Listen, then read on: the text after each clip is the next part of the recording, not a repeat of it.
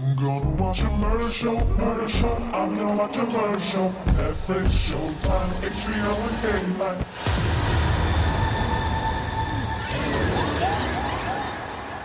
Welcome to the Housewife of Horrors podcast.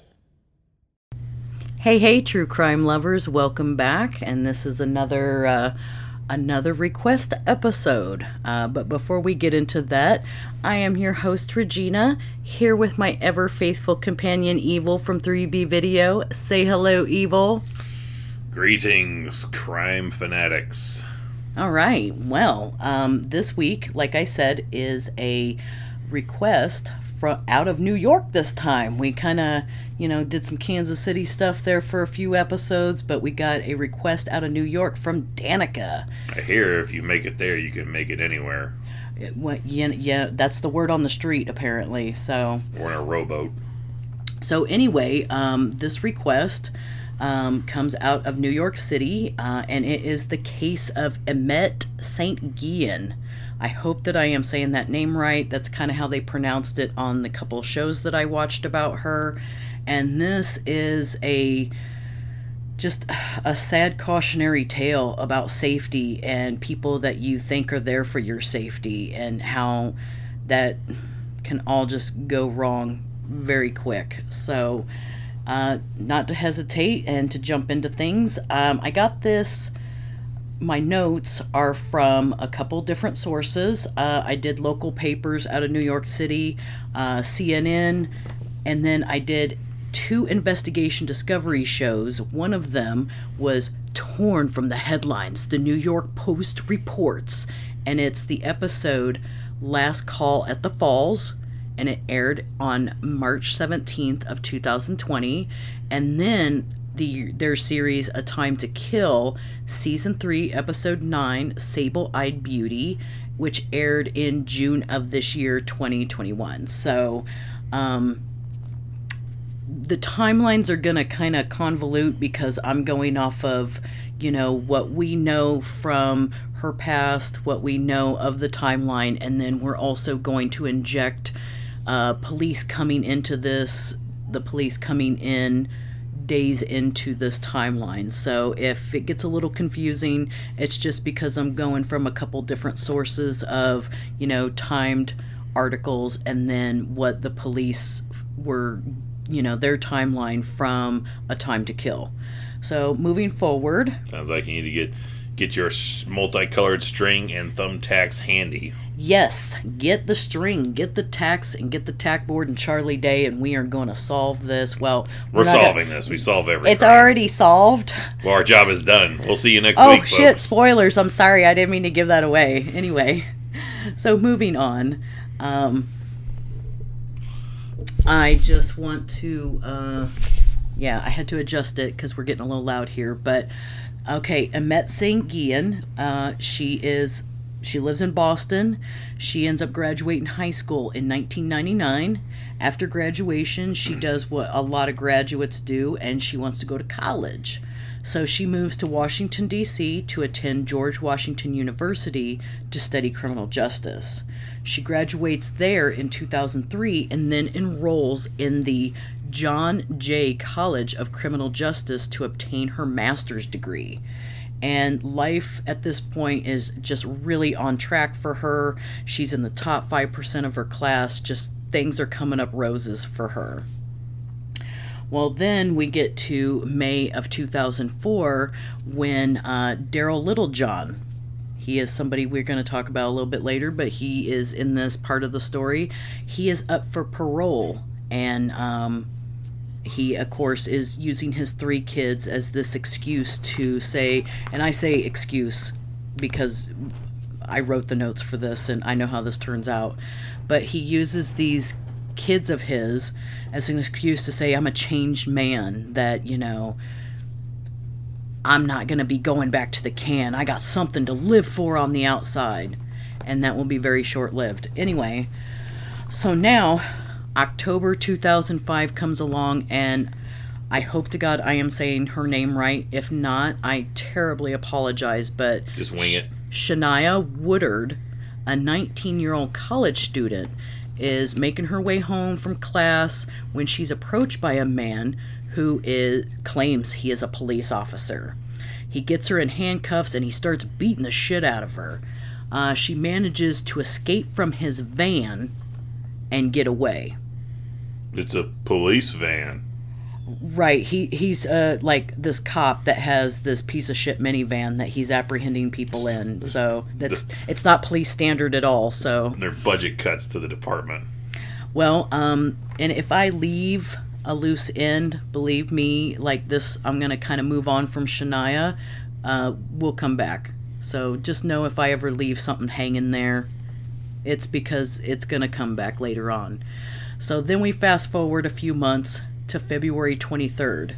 Imette St. Guillen, she just gets back from Florida with her family, spending time with a family down there for her birthday, which is on March 2nd. So she is just days away from turning, I think it was 25, if I remember right.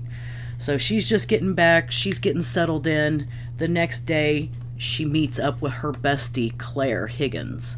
And they, of course, they go out, they hit the town, they're doing like a pub crawl, like a lot of people do for their birthdays, or just, for a night of fun, they're college students, they want to let their hair down. Always wanted to do a pub crawl, never got around to it. Well, the night goes on, we start getting into the early hours of February 25th. It's around 3:30 a.m. The bars close at 4 a.m. in New York. So we're right around 3:30, I'm sorry. And there is Claire and Imette. They start having discussions, maybe even a little argument. Claire wants to go home and call it a night. Imette is ready for some more fun. She's not ready to call it a night. I'm not going to say bad things about the people involved in this story, except for the killer. But at this point, Claire leaves Imette. She gets in her cab. She goes home. Imette takes off on foot. I feel she broke the cardinal rule right there. We come together, we leave together. But yeah, but at some point, it's 3 a.m, like even at like a young age like that, like, come on, can we call it, please? The sun will be up in like 2 hours. Well, Claire calls her when she gets home, and she asks where she is and that she'll come get her. But at this point, Imette says that she doesn't know what bar she's at, and she's going to finish up this drink. She's going to call it a night after that, and that was about 3:45 a.m., so apparently Claire lives close, and Imette was, I guess, a little closer to being done than she thought. She was last seen at the Falls. I'm going to not say the rest of my notes right there because I don't want to give any spoilers away. But the Falls is a bar restaurant that's located in the Soho neighborhood of New York. And it is owned by the Dorian clan. Every time I read about this family, I'm going to take a little side note here. Every time I read about this family, because apparently they're a pretty big family that owns multitude of bars throughout the 5 boroughs of New York. But there's some scandal. These people, they've had some scandal at their bars, and just, amongst the family, they don't become infamous for just owning bars. So, moving on. Later that night, which is still February 25th, police receive an anonymous tip from a payphone caller from the Lindenwood Diner. And since it's a payphone, we know that the police already said that they can't get any viable fingerprints because like 101 people are still using this phone in 2006.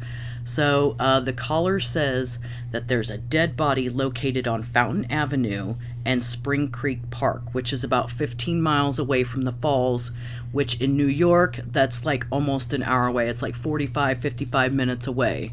See, 15 miles here in KC, you can get there in like 15 minutes. So anyway, the caller says that he sees a body wrapped in a sheet, and he doesn't want to give his name. He says he doesn't want to get involved, and he hangs up.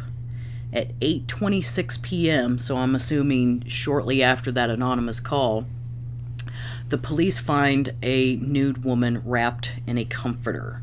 Her hands and feet were tied up with like zip ties, and her fingernails were broken where she had tried to fight off her attacker. Defensive wounds. Very much so. Like, I know that the show shows a dramatic reenactment, but those fingernails, I mean, yeah. Well, if that was your claim to fame, is you're the dramatic reenactment actors for murder shows. I mean, that's how a lot of actors started, because like Bill Moseley, Doug Jones, and Matthew McConaughey have all been in episodes of Unsolved Mysteries. And you better believe, even in Unsolved Mysteries, that fucker McConaughey gets his point in there. Yes, he has that infamous point. But finger point. Moving back on, some weird stuff here. They find a sock shoved down her throat.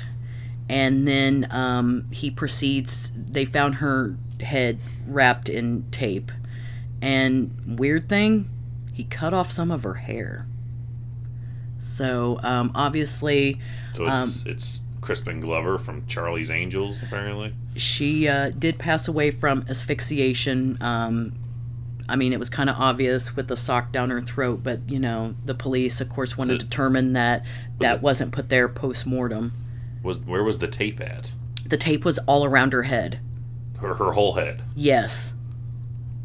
Okay. Yeah, it's crazy. It's not just, you know, a piece over her mouth. This is like a half a roll. Okay, maybe not half a roll, but he took that roll and just went around her head. Gorilla tape or whatever. Well, since she is dumped in the Fountain Avenue area, the police initially think that she is a prostitute because that area is kind of a dumping ground. That's not a good sign. Well, and then there's a side note. So I got this tidbit from the New York Post show, but one of the reporters said that it's such an infamous dumping ground that there's a mall that was built a short distance from where Imette's body was found. And when they were breaking ground for that mall, they were digging up bodies that had been dumped years ago. So if that just kind of tells you a history of the area, you know, it's frequented by prostitutes. Prostitutes are killed and dumped there. They also mention that it is a bit of a mob dumping ground as well. And if you've listened to any of the episodes of this show, you can clearly tell that there's not a great relationship between law enforcement and solving prostitute murders. Right, like I understand they may not be pillars of the community, but there's somebody out there like killing prostitutes. These are people, but needless to say, she's not a prostitute. That was just their initial thought due to where she was dumped. But assume as that's an assumption, the heart immediately sinks going, well, that's going, even at speculation, that's going to kill the drive of an investigation a little bit, even if it's speculated. So now police start working on figuring out who she is. So right now they've got a Jane Doe, but we all know it's Imette at this point. The news works in conjunction with the police to identify Imette. A day later, her cousin calls police and says, my cousin's been missing for a couple days. Police ask her to come in, but she's like, she kind of refers it over to Imette's sister, Alejandra. So Alejandra ends up coming to the police station. She tells them, yes, my sister is missing. She, of course, they take her down to the body. She IDs the body, and it is Imette St. Guillen. So now Jane Doe now has a name to police, and the cops get even more information from the sister. They find out like her friends' names. They find out details. Did she have a man? What's going on in her life? Well, that leads to an ex-boyfriend who actually had spoke to her that day, but apparently he and Imette were just friends, and he was out with his girlfriend that night, his new girlfriend. So he's got a rock-solid alibi. Then they move on to Claire Higgins, who she was with that night. Which we already talked about, how she was with her. They went to the pub crawl kind of thing. She left her. That was the end of the story. Well, since they don't know what bar that she went to, they pull her credit card records. And that that's when they find that she had 2 rum and cokes at the Falls bar. And I kind of already went into how the Falls is owned by the Dorian clan. And now they have another scandal on their hands. And you're probably thinking, evil, another scandal? Impossible. So back in 1986, another bar that was owned by the Dorian family, a very, very popular murder had not occurred there, but started there, then occurred elsewhere. But the Preppy murder happened there, where Jennifer. Is that what it's referred to as? Yes, it was referred to as the Preppy murder because it was this young, up and coming, Wall Street kind of guy trying to make, be preppy and shit. And well, he wasn't trying to be preppy, he was, but this picture going to do with the sweater tied around the neck. What was his name? His name was Robert Chambers. Here it is. Oh, that totally sounds like upper crust preppy name. So he meets Jennifer Levin at the Red Hand.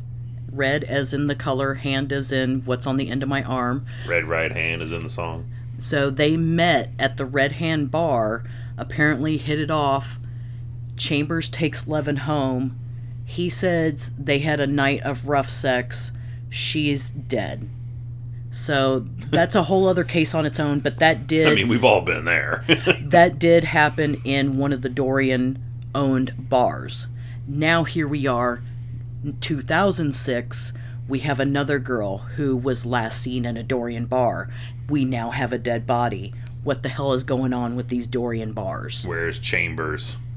I believe, I don't know too much about that. I had to kind of do some looking up to that. I mean, there's so much true crime, I can't keep on top of all of it. That's a lot. If we want, we'll get into him at a later date. Anyway. Chambers, we're coming for you.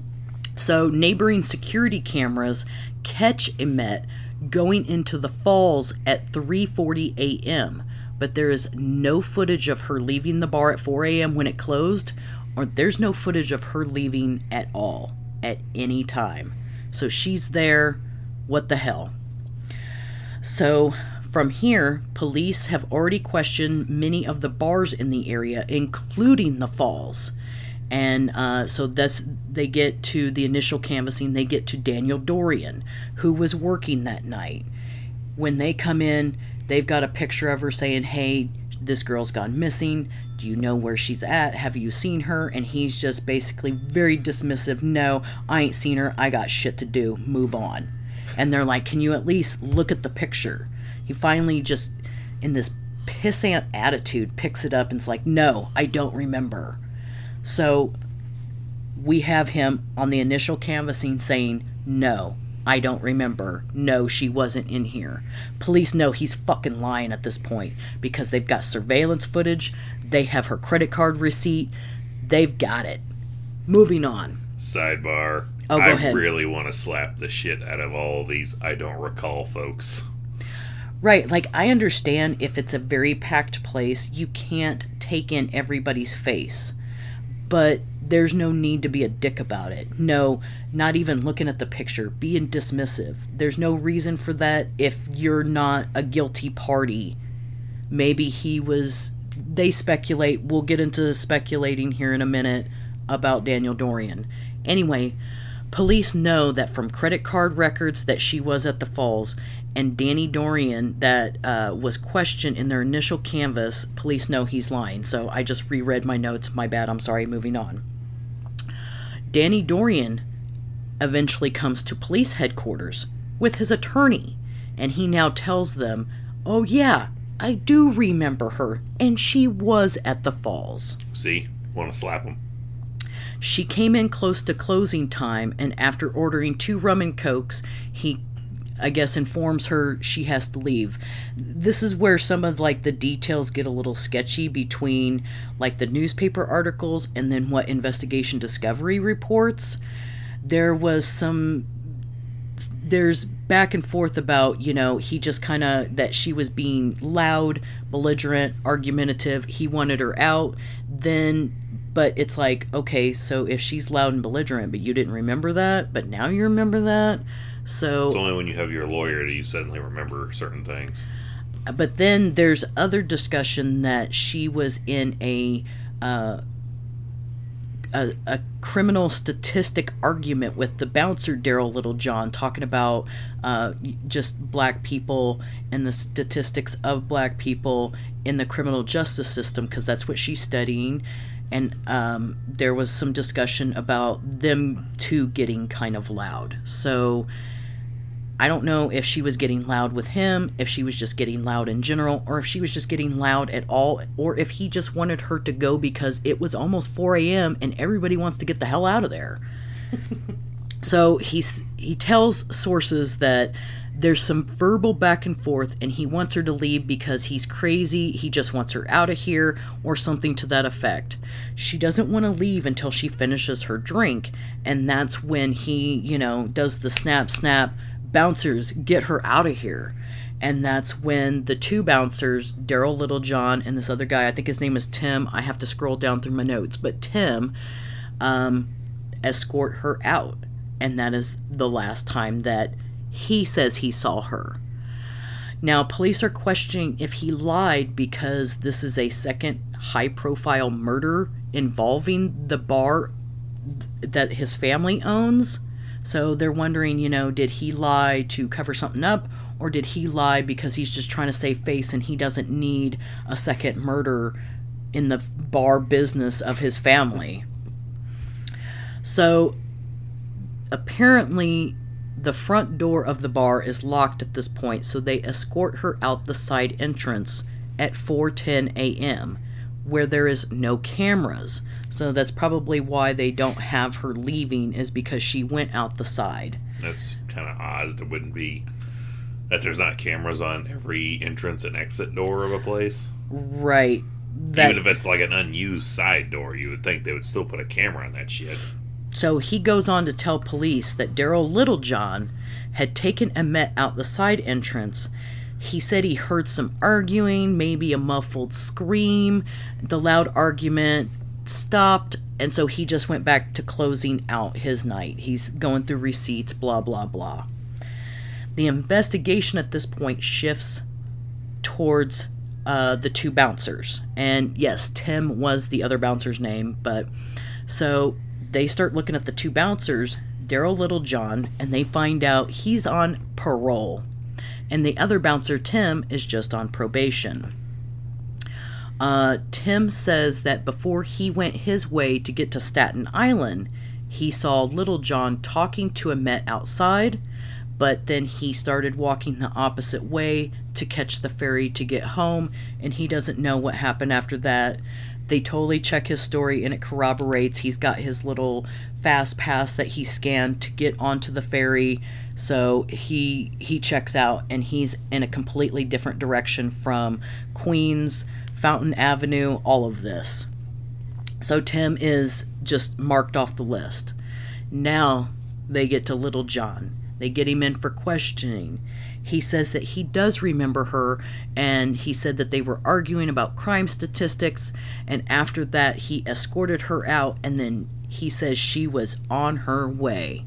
He claims the whole time that, of course, you have the wrong man, and he is quoted as saying this. I'm not sure if he said this during his initial questioning, but he was quoted as saying, "I'm a likely suspect because I have a criminal background and I wasn't supposed to be working."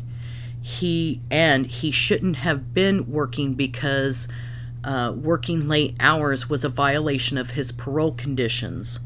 Also, upon further reading, the state parole board only approved his employment at the local mortgage company that he worked at during the day, but had no idea he was working a second job as a bouncer after hours.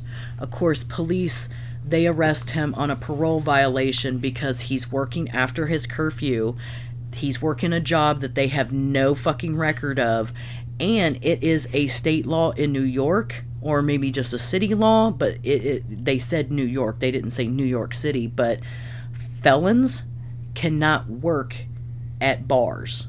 There's a little, I'll go more into that, but you can if you have certain waivers, maybe meaning you're not like a violent offender. Like if you just, stole a couple of cars, maybe you can still get a job there, but if you're like a fucking rapist, they don't want you working at a bar. Oh shit, the thunder and lightning just started here. Hopefully we get through this. Without power outages. Okay, so he's now arrested for this parole violation. This gives police time to do more digging.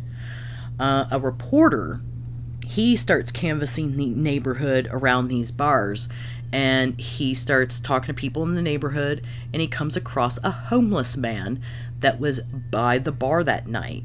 He says he also saw Imette, and she appeared to be very intoxicated. So intoxicated that this man, fitting Little John's description, was helping her walk. He's helping her walk straight to his van, might I add. Another van. I think it's still the same van. He's had this van since he's gotten out of the can. So I just rhymed.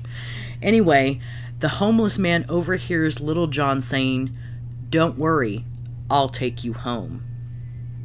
Not to your home. Right. A home. I'm sure he's just saying this to be a comfort, like, yeah, I'll just give you a ride home, it's no problem. So, the reporter turns that info into police, and the police show the homeless man a photo lineup in which he points out Little John. So now, police have, all these stories. They've got Danny Dorian's testimony. They've got that she was in that bar. He works there. He wasn't supposed to be there, kind of a thing. And then, so now police have enough to get a warrant for his DNA and to search his house and vehicle. I would start with that van. Oh, believe me, this van is going to come into play a lot through the trial. Ooh, spoiler. Anyway, why this is all going on, there are now protests beginning outside of the Falls Bar. Protesters are calling for the bar to close, and they are straight up calling out Daniel Dorian, who obviously is the manager, but they are calling him out because they think he's lying. They're like, why did you give conflicting statements to the police?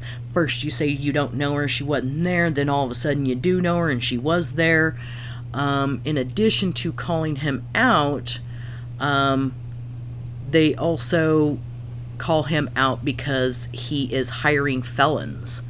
And Shady like I said, business practice at a bar, you don't say.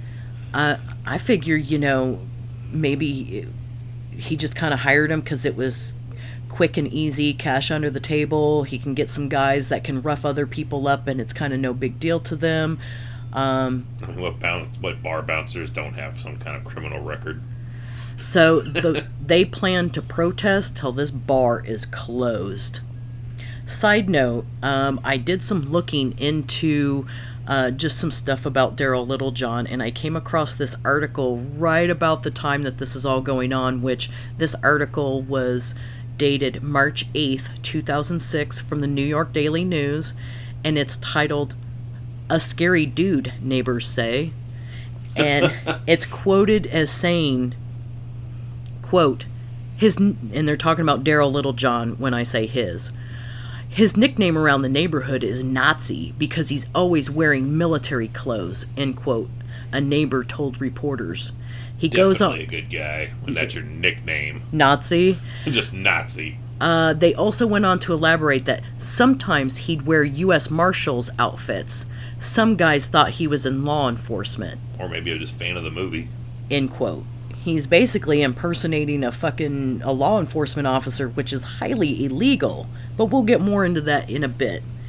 The article goes on to talk about him assaulting a lady that lived close by, and his past criminal record of spending 12 years in the can for robbery and drug possession. I'm sure that's when he got off of spending time in 2004 when I talked about he used his kids at the parole hearing and everything. Also, in this article, every time he gets pinched, he would give new names, and they tend to be comic book names. such as Jonathan Blaze from Ghost Rider and Daryl Banks, who is a Green Lantern illustrator. Fucking Johnny Blaze. It is. There's a picture. There's one of the fucking pictures where he's got the mugshot, and they put the name and the date and all that shit on the little board underneath you, and that bullshit says Jonathan Blaze. Jonathan Blaze. All right, so also the night of the body being discovered, a local security guard is working at the landfill that's close to the park, very close to the park. He tells police while working his 7 a.m. to 7 p.m. shift. Jesus, that's a shift and a half. Right, and they do check his time of when he got to work, and he got there about 7:30. This is an hour before her body was discovered at 8:26. He says that he sees a minivan, and the driver is on the phone because he can see the phone illuminated up to his face, and he describes Daryl Littlejohn's van to a T. So now we've got... It's got this big Nazi symbol on the front of it. There was no swastika. Don't believe that. There's a Ghost Rider drawn on the back panel. So, okay, the nails in the coffin are piling up. They end up finding, they've got this homeless guy, they've got the credit card receipts, they've got the security guard working at the dump next to where her body was found. By her body, they found a snow brush, because it was cold and it was snowy out, but it's just a snow brush that you remove snow off your car with. That was found by the body, and luckily they didn't dismiss it as, oh, somebody just dumped their trash here, or it was already here, somebody bagged it. And there was DNA on the snow brush, and there was a drop of blood that matched Littlejohn's DNA that was found on the plastic restraints used to bind Imette's wrists. And the nails just don't stop. They found some matching carpet fibers from his home on the duct tape that was on her face. And the last nail in the coffin here is his cell phone, also pinged in close proximity to where Imette's body was located. So we have a mountain of evidence here. Little John's fucked. This brings us to about March 2nd. It is Imette's birthday. She was supposed to turn 25 on March 2nd. Instead, everybody went to her funeral. After that, a little later in March, around March 23rd timeframe, he is indicted. They finally get all they need, and they indict his ass on the rape and murder of Imette St. Guillen. And they will have his pretrial hearing September 11th, 2007, so... Great day. Right. He's got a while to sit in the can before his pretrial. And of course, he pleads not guilty. So with the Imette case being in the news, this brings us back to Shania Woodard. This case of Imette prompts Shania to come to the police station because during the news story, she sees Little John's van and is like, holy shit, that's the same fucking van that I was thrown in and jumped out of. I don't know if those were her exact words, but that's how it went down. She says she was on her way home. She tells police the story again. She was on her way home when he approached her as a law enforcement officer and he was going to arrest her. He cuffs her and throws her in the van, and she escapes by jumping from the van as it kind of slowed down to round a curve. Oh, man. So we got history with Nazi man dressing in U.S. Marshal attire adding into this. Right. So now we're still in March, a little bit, a few days after this. He's now arraigned for kidnapping and criminal impersonation of Shania Woodard, and he goes to court September 19th, 2007. We'll get to those dates soon, but we're still in 2006. We're now at June 2006, the Falls. loses their liquor license. Oh. Right.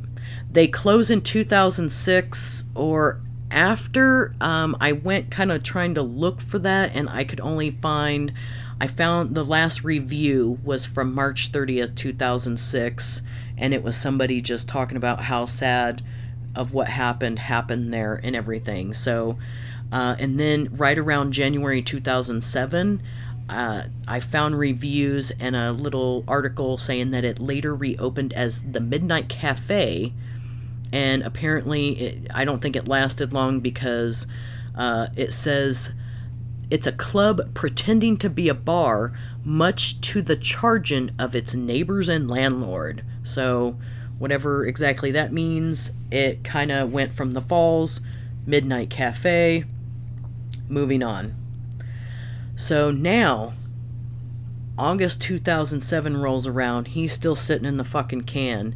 DNA evidence from Little John's van confirms that he did kidnap and assault Shania Woodard in October 2005. So she couldn't quite pick him out of a lineup, but she definitely knew that van. And now her DNA is in that fucking van confirming her story. Just makes you wonder how really identifiable is this van? Like, what kind of weird fucking shit is on this van? Honestly, when they showed it on the two shows, it was just a generic van. There was no, like, stickers. It wasn't like a full size. It was like a minivan. It was just a regular that you would see at a soccer game, you know? Yeah. So it's not like it was, had free candy spray painted on the side of it or had, busted out windows or a neat paint job. It was just a regular old van. I really just want to picture a fucking Ghost Rider riding a motorcycle with a swastika on the front of it. So September 19th, 2007 rolls around and Little John gets sentenced 25 years to life for the 2005 kidnapping of Shania Woodard. Then that brings us to, all right, this is when shit starts going off the rails. This is when? Yes, and I think this is just a desperate grab from a desperate attorney. So I found this article. It was dated December 12th, 2007, so I'm assuming that this all went down within like a day of this article. And I wrote, during the pre-trial, his attorney, Joyce David is her name, wanted discussions of his criminal past to not be allowed, like how he robbed a 70-year-old lady when he was 12 years old in 1977. What? Yes, he snatched her purse while she was watching a parade. Okay, that's a bit more. I'm totally in my head like, gun, like, get your hands up, lady. It's a nice walker. Let me have it. So, now we've got this. We've got the 12 or however many years he did for the drug possession and everything. He's attacked Shania. He's killed Imette St. Guillen. We ain't done. So anyway, so they want his criminal past squashed. And defending her client as a victim of a conspiracy theory, claiming that he was, and I cannot make this shit up. I had to really research this because it's like, what? But she is claiming that Daryl Littlejohn was framed and Rudy Giuliani is part of it. This shit would probably fly in 2021. They weren't ready for that kind of shit back then. Give it another 15 years and this would have been like, they probably got a case here. Okay, so some of the brief says, and I wrote as much of this in quotes as I could, quote, "It's obvious that Mr. Littlejohn was being framed to protect a member of the Dorian clan, of someone close to them," end quote. And once again, I rewrote my notes here. I don't know why I wrote so many times that the Dorian clan is this family, but I think what I did was I started off on one thing and then I kind of went to another medium to find my information and just kind of retyped a bunch of stuff over and over. But anyway, Danny Dorian hasn't faced any charges, and she brings that up. She's like, he hasn't faced any charges of obstruction, and that's because of his connection to Giuliani.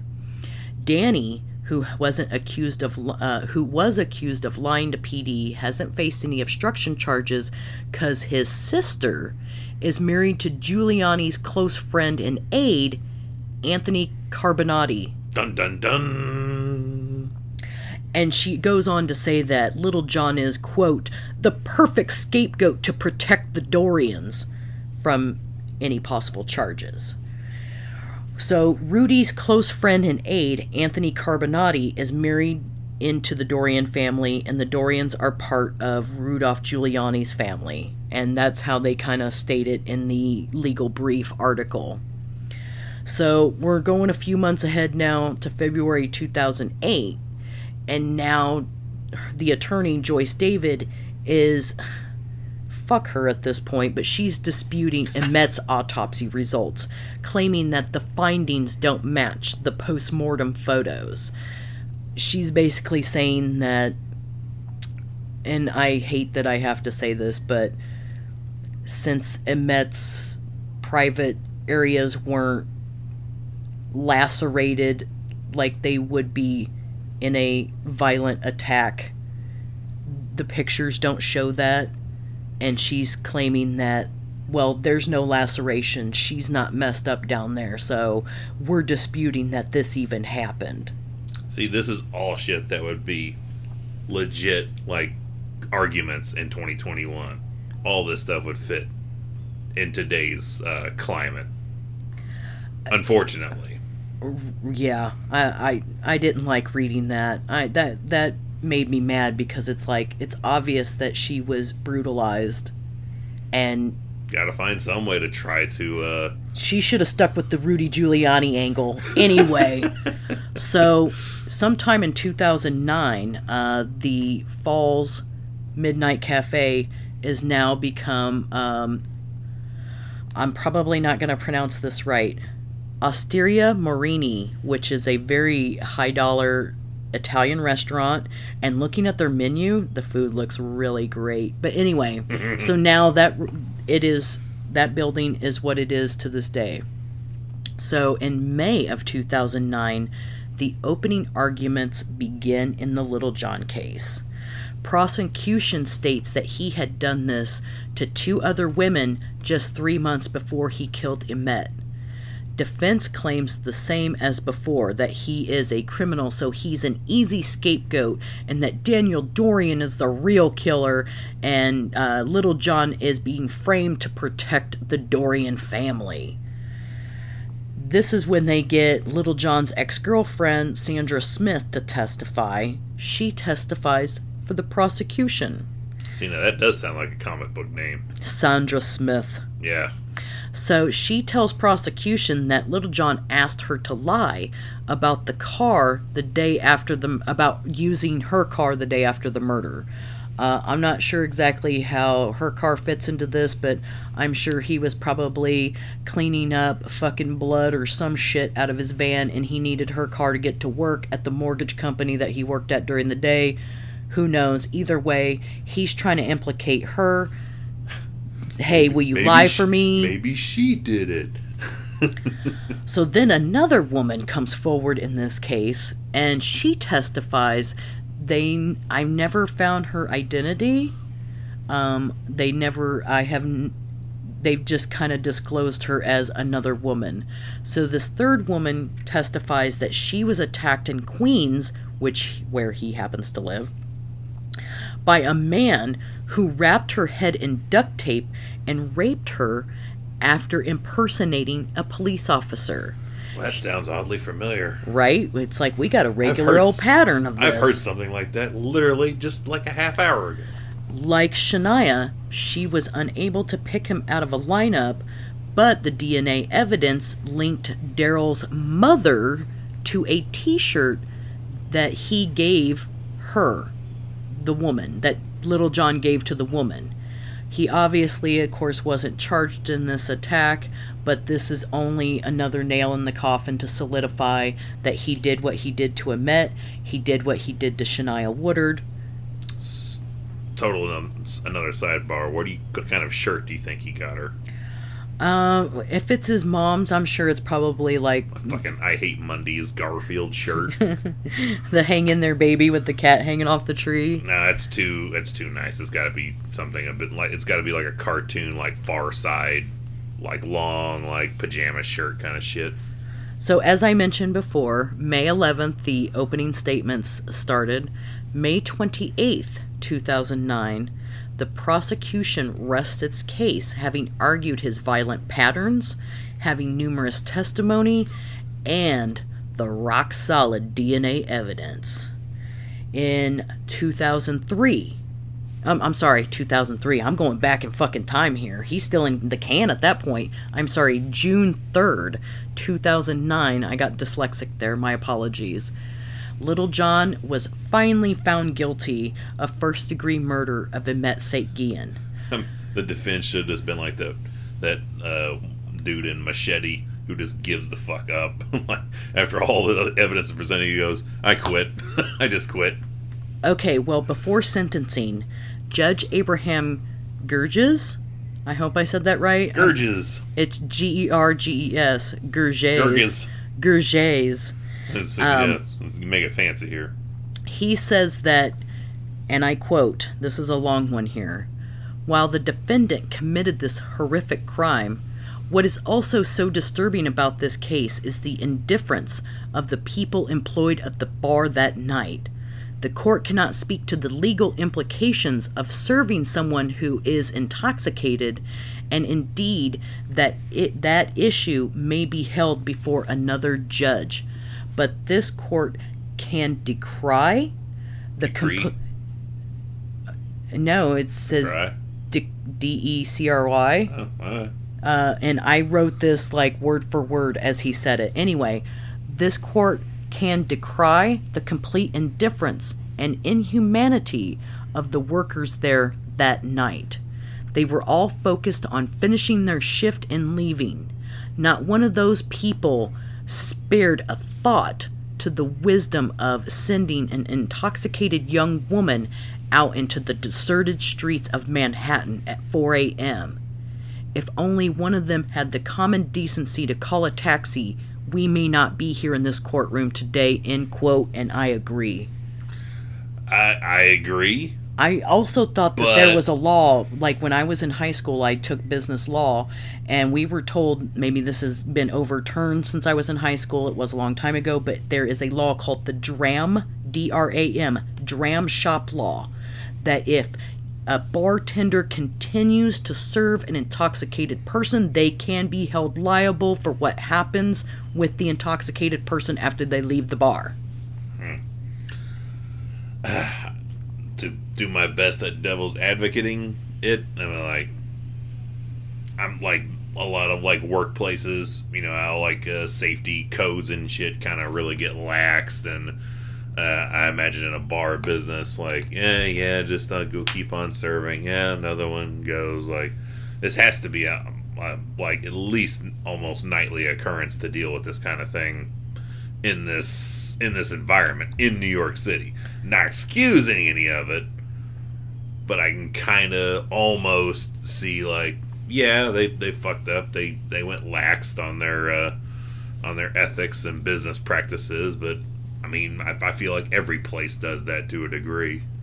Well, in July 2009, Little John was finally sentenced to life without the possibility of parole for Imette, and this was to run consecutively with the kidnapping of Shania. So, this motherfucker ain't gonna see the light of day except for through some bars. Maybe they're gonna duct tape his nuts and rip it off every day. Let's see, I did write some stuff in here. I said, and true to the judge's word about that issue that maybe before another judge, this case actually, okay, now I know where I went with this. This case actually does see more judges, but it's not necessarily the bar people, like like the girl working the bar that night or whatever. But Imette's family sued the Falls Bar, the federal government, including the Department of Justice, and the U.S. Probation and Pretrial Services Program.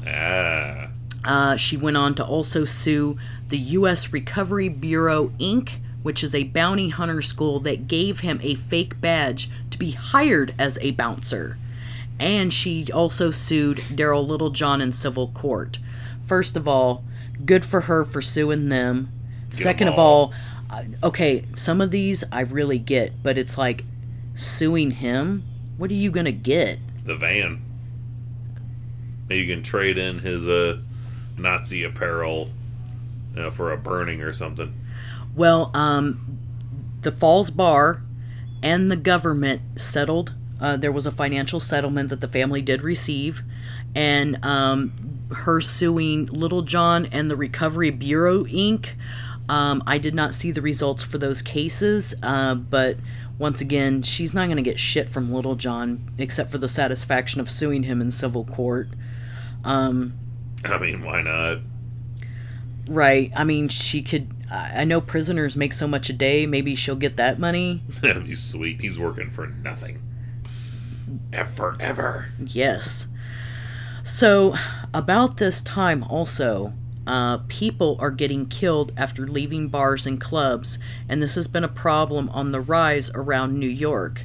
The Imette case was just the most high profile at the time that brought this to light, and this problem and putting the wheels of motion to safeguard those that are just out for a night of fun. So basically, Imette's Law is now kind of a thing. There's some legislation to crack down on.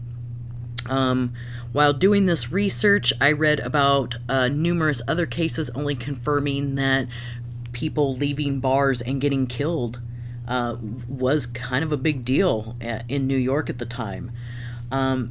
There would be some changes that come from this high-profile case. Legislation was passed that requires security cameras at all doors at many of the bars and clubs throughout New York. Should have been a thing anyway.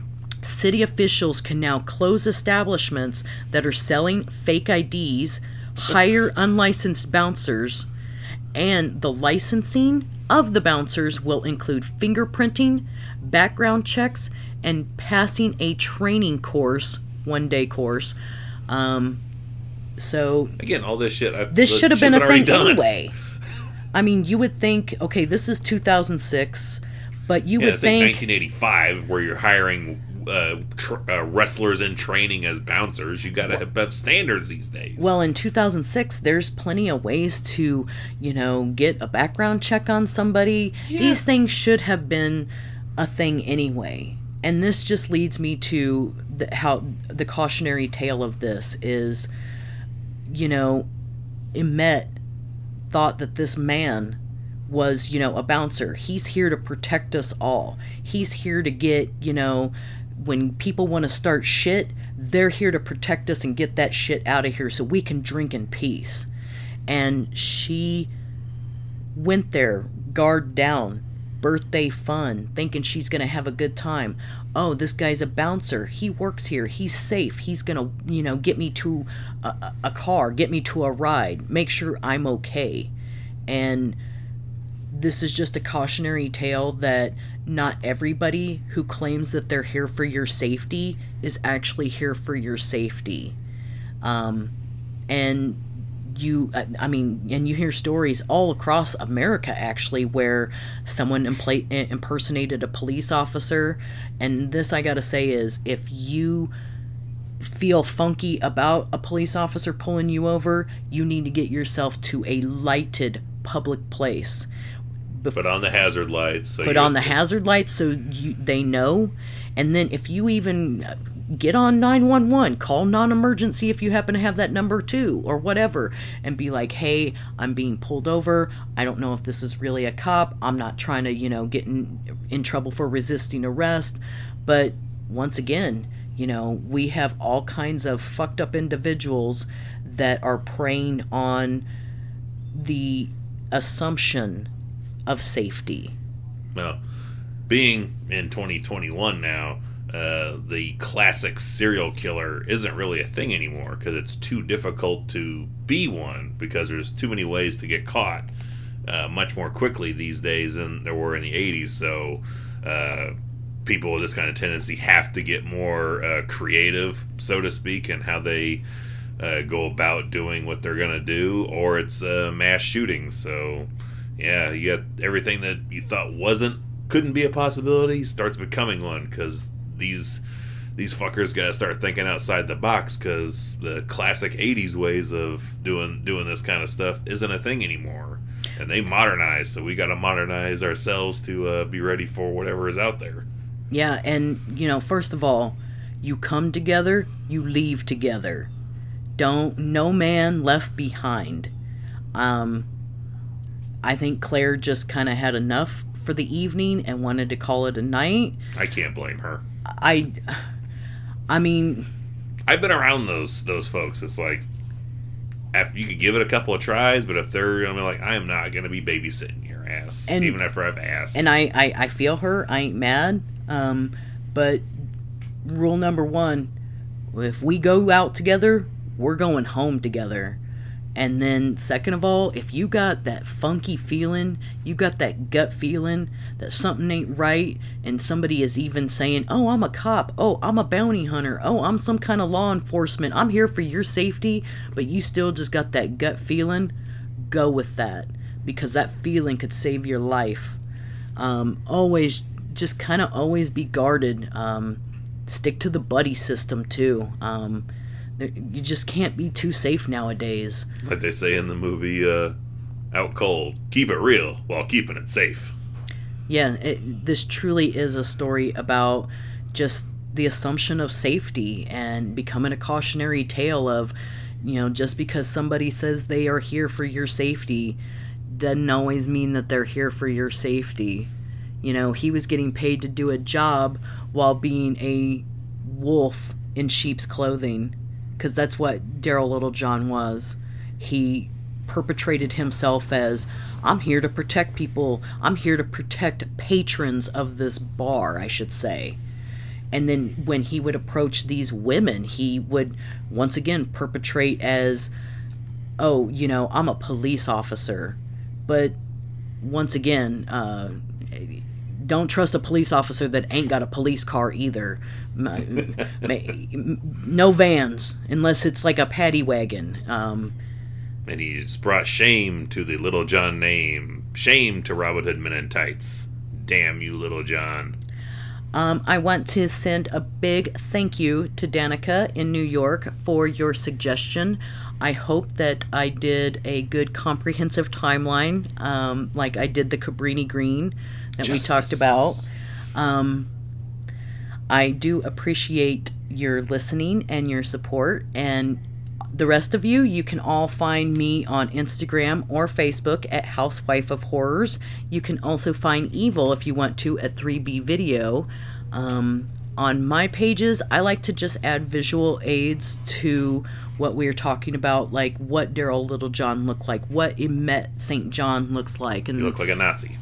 Actually, he does not. He kind of looks like the actor Bokeem Woodbine. Don't bring shame upon Bokeem Woodbine. I'm not trying to do. I love Bokeem Woodbine. Like, Freeway is the shit, but he kind of looks like him. I hate saying that. I'm sorry, Bokeem. We know you're a listener and soon to be patron, I'm sure. I loved you in Freeway as Chopper. Anyway. Thank you again for your suggestion. If anybody else listening should have a suggestion, feel free to drop me a message. I have a suggestion.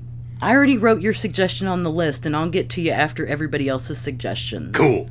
Okay, so we have a couple more suggestions coming up over the next couple of Wednesdays, and I am looking forward to next week. It's also another case out of New York. 2 weeks.